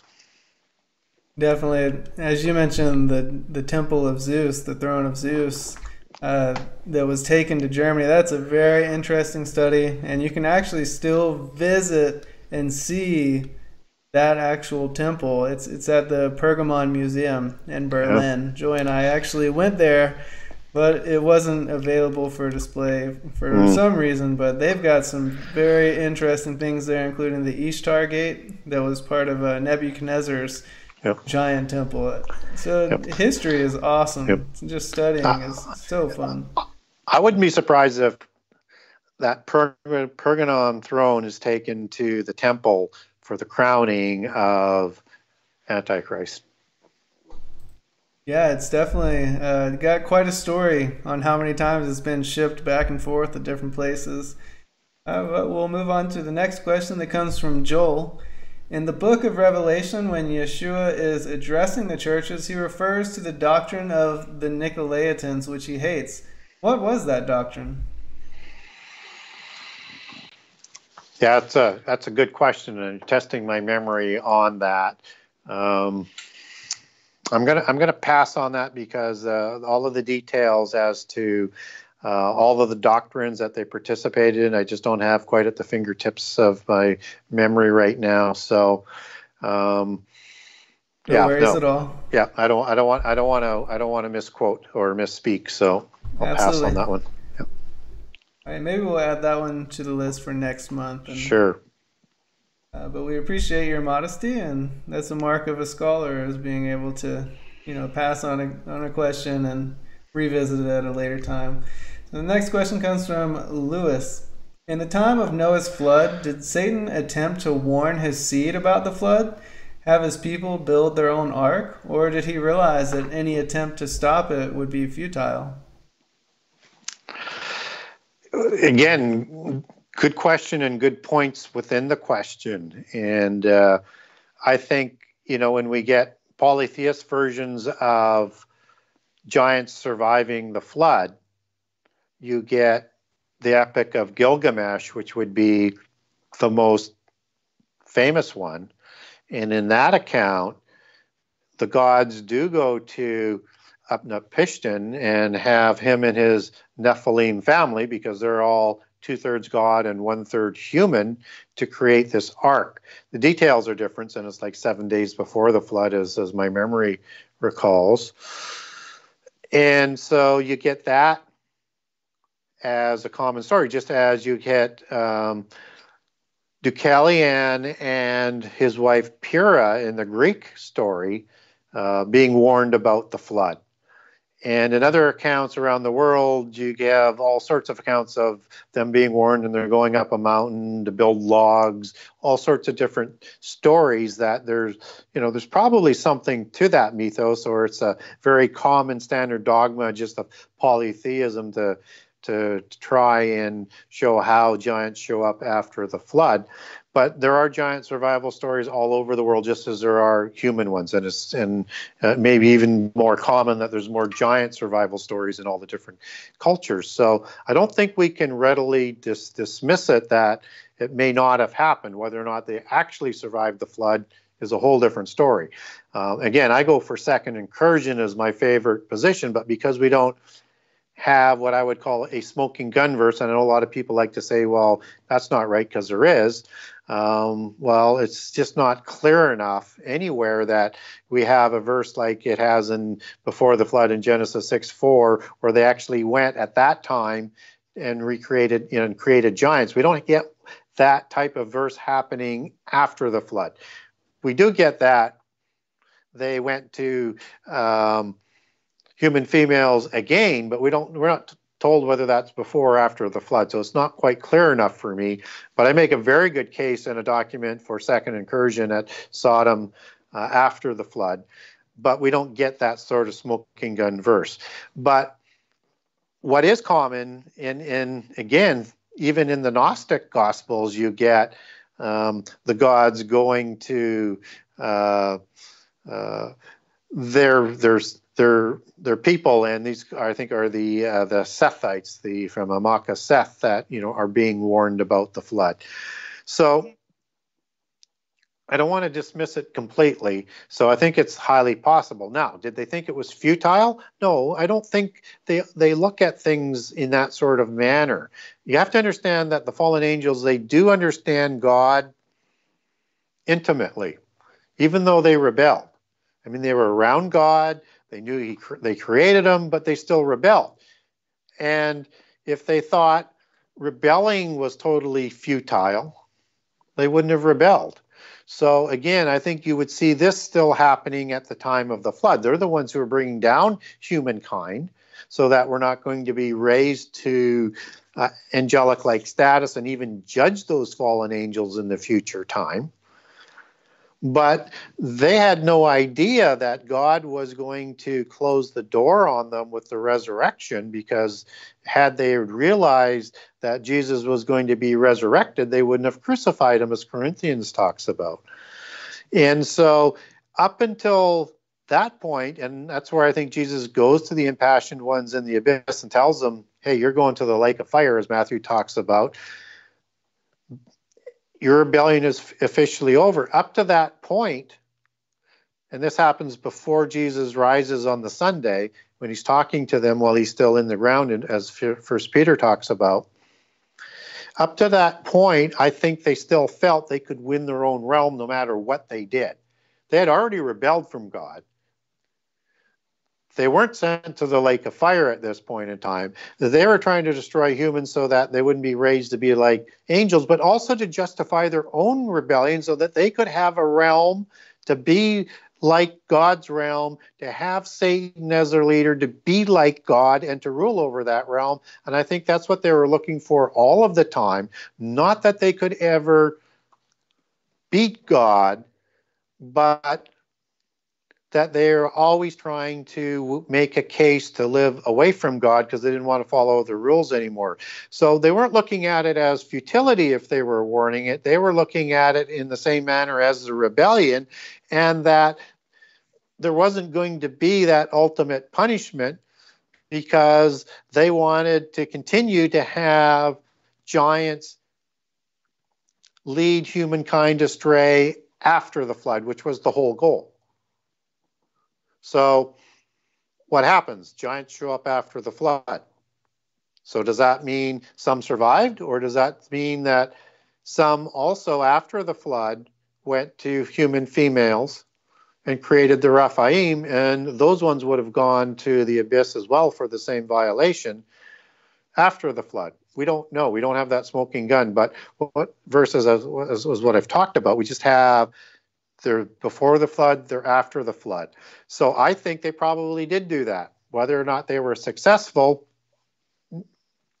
I can't 100% say. It's just I leave that door open on that. Thank you very much for that answer. Our next question is also very interesting. It comes from an anonymous source again. Does New Jerusalem come to earth before or after the millennial reign? After, in Revelation 21. So after the millennial reign, after the second Gog war, after Satan is sent to the lake of fire, and after the judgment, then there's a new heavens and a new earth. And what's interesting is that after you have Satan being sent to the lake of fire, then you have the resurrection of those who are going to be suffering the second death or not happening. And so at that point in time, all who have won their sort of immortality badge, if I can put it that way, their crown to be able to go to the next world, to be like angels in that new world, then we get a new heavens and a new earth. But, when I look at, I think it's in Isaiah chapter 65, when we get this new heavens and this new earth, it's going to be like a new golden age in a physical world. And it talks at that point in time, after the creation of the new heavens and the new earth, that people will live to be a very old age, just as they did before the flood. And that if you only lived to be 100, you would be accursed. And I start to wonder, when I hear that, is the new heavens and the new earth, not only are we going to have, God and Jesus on earth with us in that new age, but I wonder whether or not there's going to be this ongoing creation of beings that will also have to choose God and his ways to increase the numbers of the immortals, just as what we've had to do, as opposed to what the angels didn't have to go through. They were already created immortal. Their choice was only to stay loyal to God or not. Excellent. Thank you for that information. Next question is, where are we in relation to the 7-year tribulation? Do you think we will live to see Jesus' return? Probably depends on how old you are. So without making light of the question, it's a good question. I think we're in the fig tree generation. And I think the fig tree generation begins in 1967 as opposed to 1947 with the declaration of the nation state of Israel. I think it starts in 1967 with the taking of Jerusalem. All prophecy, all end-time prophecy seems to center around Jerusalem. So to have the southern kingdom of Judah, the remnant that contains the remnant of the southern kingdom of Judah within those peoples, whatever your thoughts are on Jewish people, there's a remnant God will fight for in the end time. And they are part of what we see as visible Judaism today, as well as the visible ones around the world. So whatever percentage are the true Jewish people in there, God's going to fight for them in the end day. That people, the Jewish people that we know today, have control of Jerusalem, that all prophecy seems to center around for the end time. And so I think that starts off the fig tree generation. So the next question gets to be is, how long is a generation? In Psalms 90, we're told a generation is 70 years. And in Genesis 6:3, we're told that life is reduced to 120 years because of the crimes of the Nephilim, and that they weren't going to have demigods on earth, and it was designed to stop the Nephilim. And I have a great document on this that walks everybody through the basis for my premise on this, if you want to get a hold of me, from living to great ages and being physical gods on earth, but that then also affected the descendants of Noah thereafter as well. And that's why you see the lifespans come down to 120 and less for the most part after a few generations. So when we look at a generation, if it's 70 years, then that puts us in a window, whether or not it's 1947 or 1967, of 2017 to 2037. If it goes to the full 7 years. If it's 120 years, well, that's going to take us, on the outside to, almost 2090. So maybe not all of us will be living, but I think it's closer to the 70 years than the 120 years. And we know the days are probably going to be shortened anyways, however much. So I think there's a good chance that we're in the birth pangs right now. We're not in the last 7 years, and things are still being assembled. But I think as the birth pangs start to intensify, the catastrophes will begin to mount, and then we'll see the false prophets come out with the prophecies of doom to convert the world. And all of this could happen once those major catastrophes start to hit, probably working together, and probably as either produced or created or deduced by these false prophets coming out, because they're going to, in some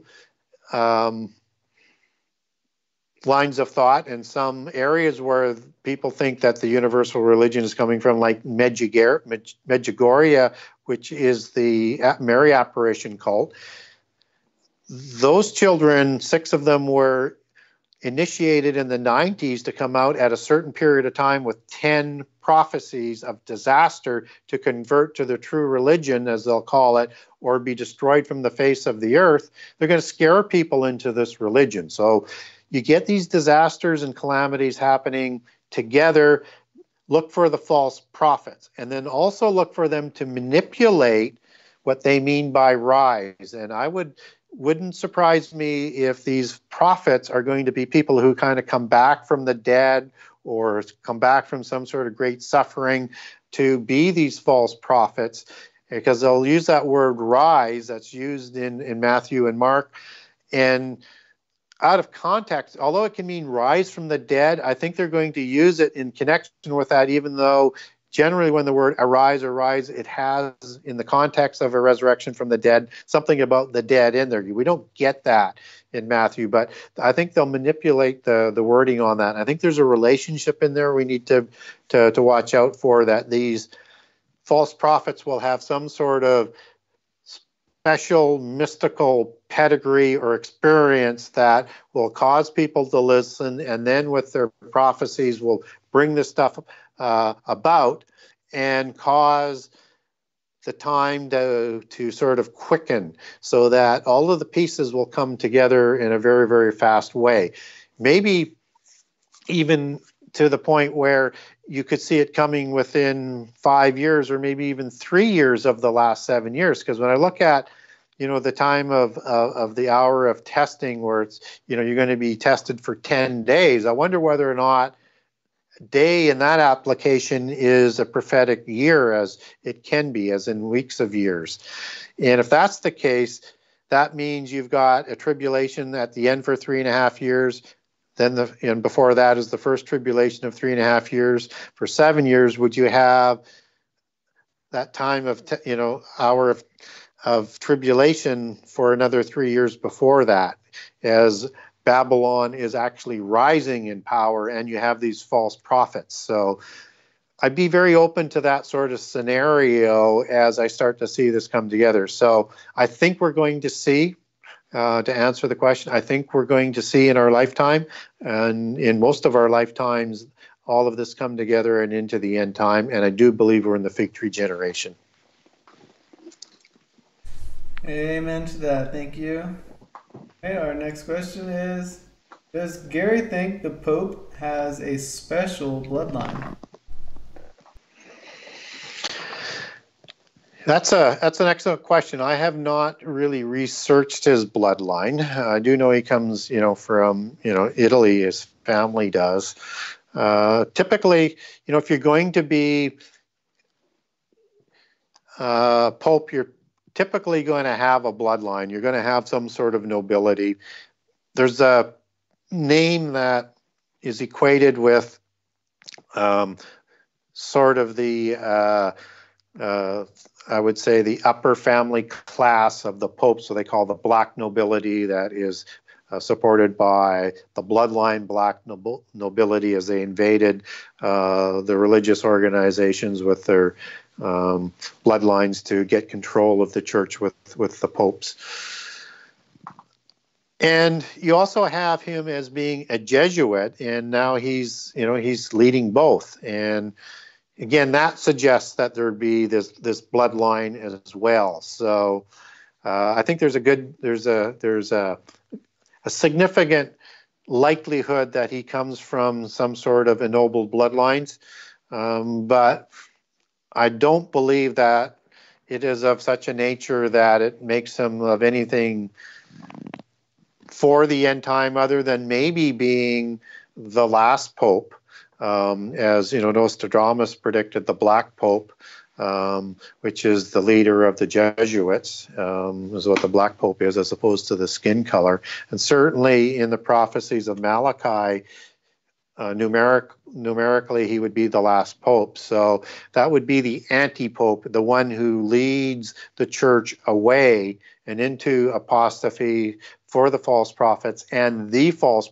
prophet, so that it can then leap and gobble up all the other religions of the world under this revised, recreated religion with a de-deified Jesus that we talked about earlier, and a reposition of Jesus to prophet status, like a Confucius and Mohammed and Zoroaster and Hermes and Confucius and all these other ones that have been sent to help people along the way, is how they'll reclassify so that you can still have Christians in and amongst this universal religion, which will be an umbrella religion, which brings all of the religions home.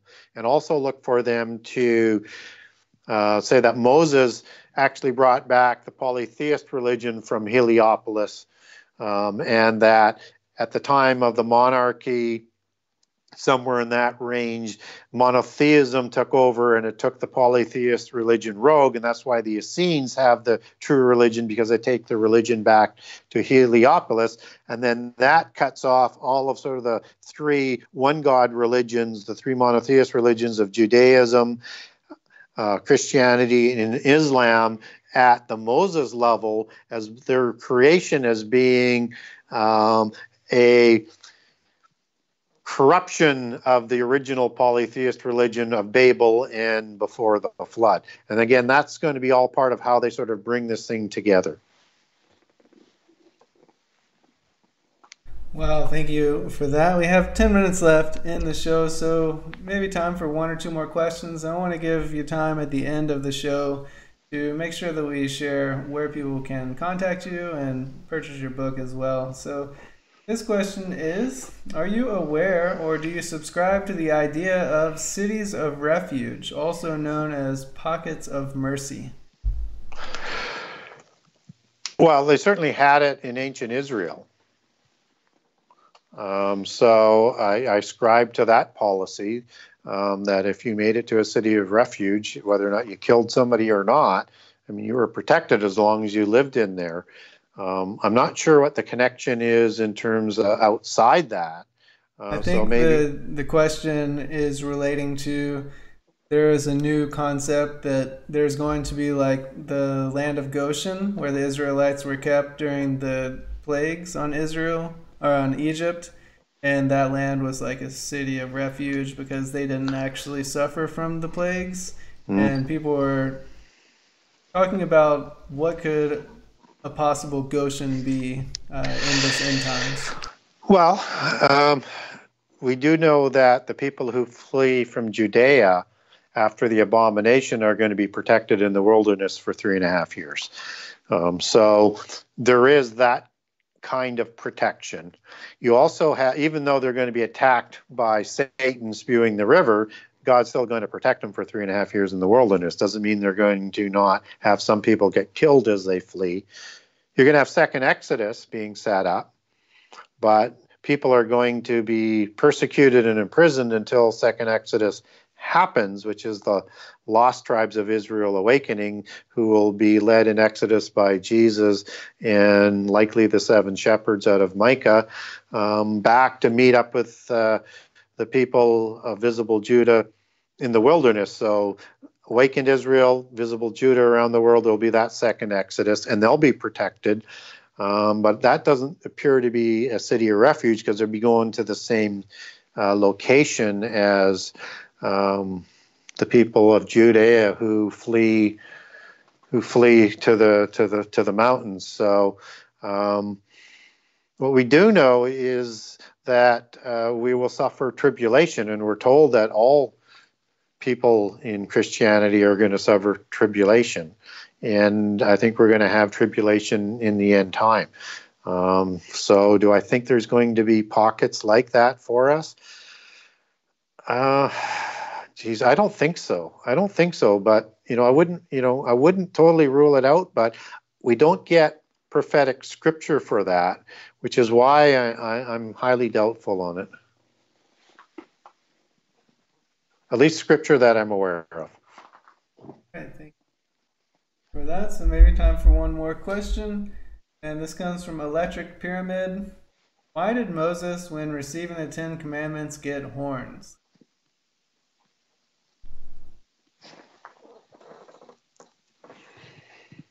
I wasn't aware that he did receive horns. Mary says King James Version says shown, but in the ancient text it says he got horns.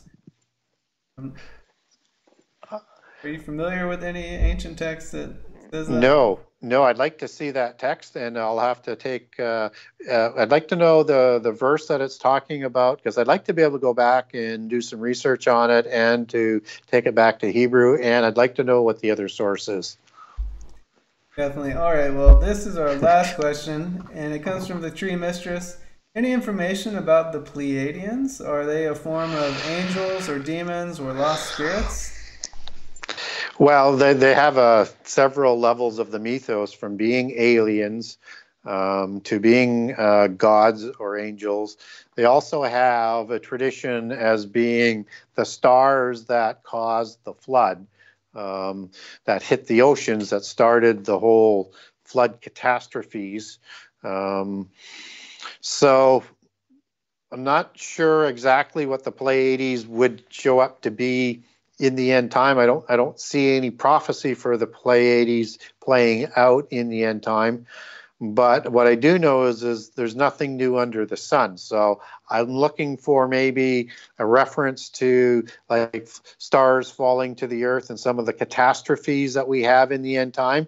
And these stars from the Pleiades tend to be thought of in the polytheist accounts more like a meteor or an asteroid. I would maybe be looking for that from a prophetic perspective, and or these are the aliens that are going to be presented to us, that are the ones that we're going to be introduced to as part of the deception. Those would be the ways where I would see it coming about, but we don't get scripture on that. But understand, Pleiades was a significant part of polytheism as they recount prehistory.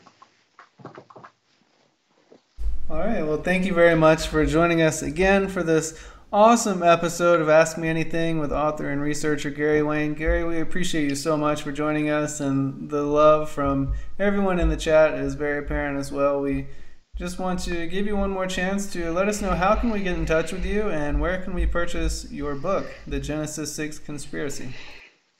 Best place to go is to the Genesis6conspiracy.com. That's what the number 6conspiracy.com. And on there, you can go to the Buy Now section to buy my book, get a signed copy, go over to the Kindle version, buy that from Amazon, or go to Amazon.com or to BarnesandNoble.com and buy it off there. That's the fastest, easiest way. Or you could have it brought into your local bookstore if you wanted to support them. They can get it through Bookmasters, who distributes to all of the retailers for my book. And you can also get a hold of me through the website. There's an email on there, so if you want any of the documents that I mentioned earlier in the show, get a hold of me and I'll send those to you, or ask me a question, or send me information on some of the things I was stumped on tonight that I would gladly look into. Get a hold of me through that, or through Messenger on Facebook under Gary Wayne, or post on my timeline. It's an open timeline, and or Twitter at Gary Wayne63 at Gary Wayne63. Excellent. All right. Well, we appreciate it. And lastly, would you mind closing us out in a quick prayer? Sure. Father in heaven, we thank you for permitting us to commune.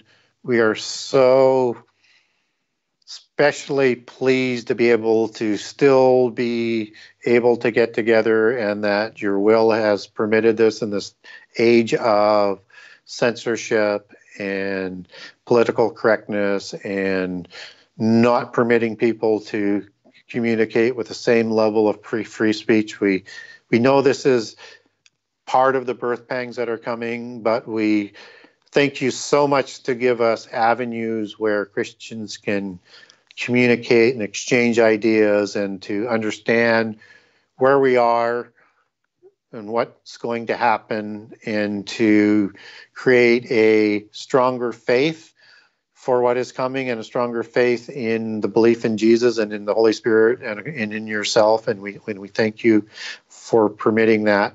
And we also pray that the things that we learn, the things that we start to dig into from communicating like this, that we can somehow relay that to other people and plant other seeds that will bring people stronger in the faith or back to the faith so that they too can be saved.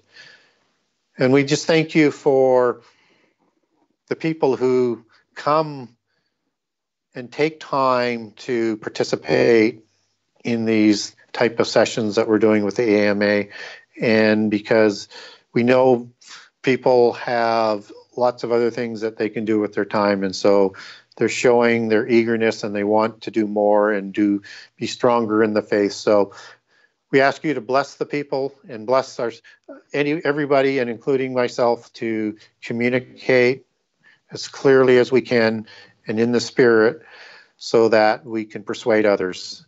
And we pray these things in the name of our Savior, the Word Jesus, who sits at your right-hand side and testifies to you for us and all of the saints. And we also pray in the name of the Holy Spirit, in your great and holy name.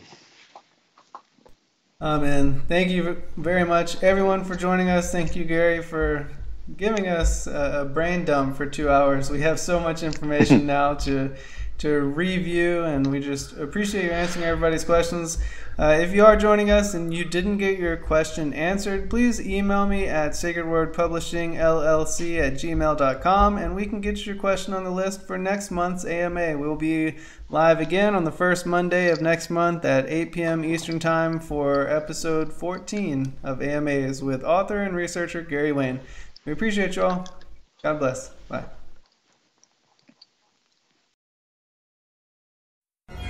Every day, questions arise. Are the stories in the Bible true? What if I told you that there are hundreds of confirming witnesses, which give intricate detail to the stories in the Bible? Have you ever found yourself deep in the rabbit hole with questions that no one seemed to have the answers to? Join us the first Monday of every month at 8 p.m. Eastern Time on the Endeavor Freedom YouTube channel for our Ask Me Anything series with author and researcher Gary Wayne as he sheds light on the mysteries which have us all searching together.